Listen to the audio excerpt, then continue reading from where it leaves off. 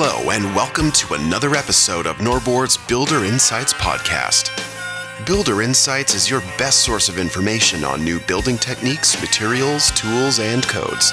Keep up to date with the latest developments as well as tips and tricks that will save you time and money on the job site. And now, Builder Insights.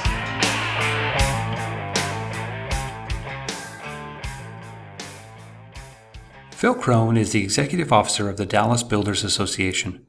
Phil has been with the association since 2006 and has served as its Executive Officer since 2013. Previously, he was the association's Director of Government Affairs. He manages one of the largest local home builders associations in the nation, with more than 1,000 members. He has an undergraduate degree from Purdue University and a law degree from SMU. The following podcast was recorded at the 2018 International Builders Show in Orlando. We have Phil Crone here today from the Dallas HBA, and we're going to talk to you a little bit about what's been going on since we last spoke. I guess the big thing that's happened since we last spoke was Hurricane Harvey. Harvey had a devastating impact along the Gulf Coast and specifically the Houston area.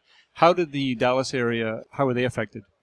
Not really a direct impact from the storm, and you just think about all the different aspects of Harvey. Of course, you had the 52 inches of rain in 2 days, which is a yearly total of rain for the Houston area in 2 days, and all the flooding that came with that. And then you have Category 4 winds that hit a little further south in the Corpus Christi area.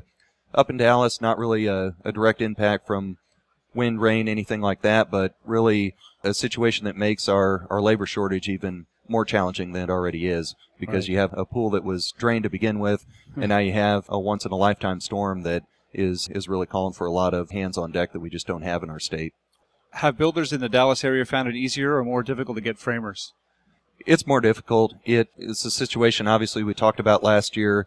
Unfortunately, it hasn't gotten any better. It's going to be interesting because some of the rebuilding efforts are just now ramping up when you think about the time it takes for insurance claims and demolition and everything else. Mm-hmm. We're about to see the true impact of what the hurricane has done to our labor pool and framers in particular. Our builders are reporting that the labor shortage, framers and otherwise, is adding $5,000 in 1 month to each and every home that they build, and that's definitely a challenge. That makes it, in my opinion, the largest challenge that our industry is facing in Texas. In Dallas, we were talking a little bit earlier, You're not losing any of the labor pool because there's so much work to be done there already. Yeah, and that's really the unfortunate for the Gulf Coast, is that all the framers and really all the construction workers in our area they have all the work they can handle. Mm-hmm. And so the need down in the hurricane impacted areas is going to have to come from elsewhere, really. And it's not going to come from the Dallas area, because you think about it, and if you've got steady work and you're making really good money and you have your family up in a certain area, it's just not really worth it to uproot yourself and spend a few months 4 hours away. Do you have an estimate of the number of trained trades needed to get back to normal? The best numbers and these are all across all the trades, the numbers we've looked at is, given the construction activity in the Dallas area that we have, we need 100,000 construction workers. We only have about 81,000, and that's across commercial and residential, so 20,000 workers short in an area that you already have about 4% unemployment, so really, for all intents and purposes, full employment. The workers that are on the sidelines are probably on the sidelines because they want to stay there, certainly not because of lack of amount of jobs. So we've got to fix something, and that's where immigration and some of the other conversations that we've been having with policymakers start working their way into the equation. During your podcast last January, you mentioned the Dallas HBA was involved in arranging training of students in high schools. Mm-hmm. How has that gone? It's gone really well. Yeah. It's just really, to put it succinctly, is bring back shop class. Right. Bring back some of these programs that they were in my high school growing up in rural Indiana. They're in a lot of rural areas, but in urban areas like Dallas, where many places the greatest opportunity exists, you don't see these programs to the extent that there could be and needs to be, given the demands that the construction industry has and the big role that it plays in the Dallas economy. So we were able to take a builder named Michael Turner, Classic Urban Homes. He is one of the better custom builders in the Dallas area, and himself is actually a graduate of a vocational program many years ago. Put him back in the classroom and was just able to tell his story, get him around to all the high schools, that'll have him in the area. We had some of those high school kids out on one of his job sites, and they're just blown away by a $1 million home that's under construction and just all the things that they can do as a part of the industry. We had some of the subcontractors that came into that and really show the kids what their future could be and how it could be, and then brought it all together with our trade show, our Dallas Builder Show, that we had in October, and we had about 100 of those kids able to wander around, meet people in the industry, and just set up a mentorship type of program. Are you actually turning those bodies into workers? We are. We found that, especially the seniors who are looking ahead to what their future is going to be, a few of them have latched on to some of our electricians, some of our plumbers. They're getting that experience, and it's been great to see our members and their willingness to take a few of these students under the wing. It's been really nice to see. Can you tell us more about the student training you're involved in? For instance, how many schools or classes are operating at the moment? The ones that we've been working with in terms of the high schools are 5 high schools, and I would say in the aggregate it probably comprises about 500 or 600 students. And there are a few more that we can touch, and there are a lot of other great programs in the Dallas area. So I know we're just at the tip of the iceberg with it. You know, in and of itself, are we gonna find our 20,000 workers there? No, but we're doing our part, and we're making a start. How many school districts are you involved in? So that would be of the 5 high schools, about 3 school districts. And approximately how many students? Overall, in those programs, about 600, 500, 600 students. That's pretty good. Yeah. That's pretty good. You're exposing them all to all the trades. You're likely to get some that'll take it up, right? Yeah, and it's interesting because you'll have one high school where we go there and nobody even knows who the instructor is of the program, and then we have another high school who has not only a prominent program, but then the principal and the assistant principal want to join us for the meeting because they're that excited about it. So from place to place, trying to make sure that these programs are relevant, and some have invested in it, and some we're trying to help out. Does the HBA or the schools help the graduates find employment? We do, just through programs like what I described, trying to just get them out there and get them exposure to our members who can hire them. Some have their own apprentice-based type of programs.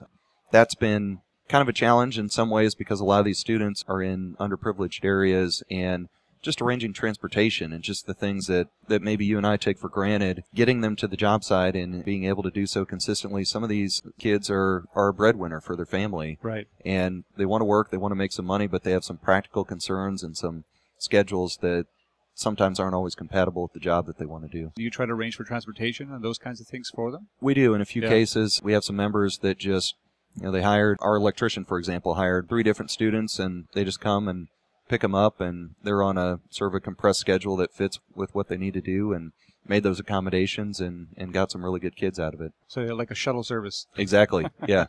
How did the HBA go about getting the training into the school system? I wouldn't say that we were the catalyst for the training. Some of these programs already existed in and of themselves, so really what our role's been is to just try to increase the relevance of it and the investment that the schools are making. So our hope is that maybe phase 2 of this project is that it does lead to additional programs in additional schools. But right now we started with some of the existing programs and have just been trying to build up awareness and trying to get those districts to increase the investment. And then hopefully that leads to some new programs popping up, especially in areas that need it the most. Are you getting representation from all the trades or most of the trades? Yeah, quite a few. So just in that field trip that we took, I mean, you had the framer, you had the electrician, you had the plumber, you had the trim carpenter, everybody was there. Of course, all those comprise our Dallas Builders Association membership. So it's great to be able to have them because ultimately those are who we need to connect with these students. Does the HBA set up a specific curriculum for the training?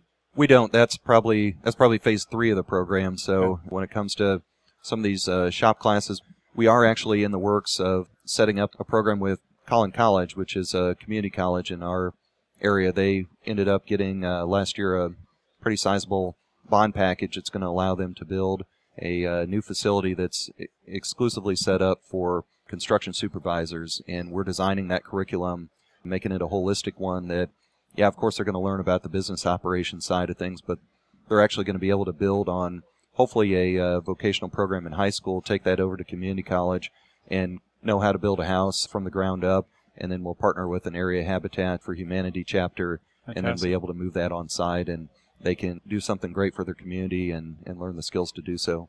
Well, you guys should talk to the HBI because I know that they're looking for people to take on their curriculum. Yeah, absolutely. And that's someone that's a plug-in we're going to make as the new school year comes up, because that'll be probably a 2018-2019 introduction for that supervisor program. I have one last question for you. We understand you have some good news about your website. Could you tell us a little bit about the changes and what you're doing with that? Because we talked about that briefly earlier. Yeah, it's been kind of exciting as we talk about the labor shortage and we talk about everything else as an association. We realize that we have more of a public voice than I thought we would, and I think you're realizing that yourself with the Thank a Framer campaign. And we decided that our website needs to change from just hey, when's the next meeting coming and when's the next luncheon, to truly a dynamic resource that can connect with the consumer. So we're shifting DallasBuilders.com, and as of next week, it'll be a consumer tool that can hear about some of the things that we're doing in the community, can connect builders based on the neighborhood they build in and the city that they're at and what type of home that they build with consumers that are already looking in those areas and wanting to find out more about the industry. So we're really excited about that being a dynamic mouthpiece to work with consumers in the Dallas area and beyond. So how did you come to that conclusion? Did you guys do some research, or is it just a gut feeling that you guys had need to make this change? Or it was every single builders association in the country is dealing with growing membership. Membership is not growing at the rate that the overall industry is and that housing starts are.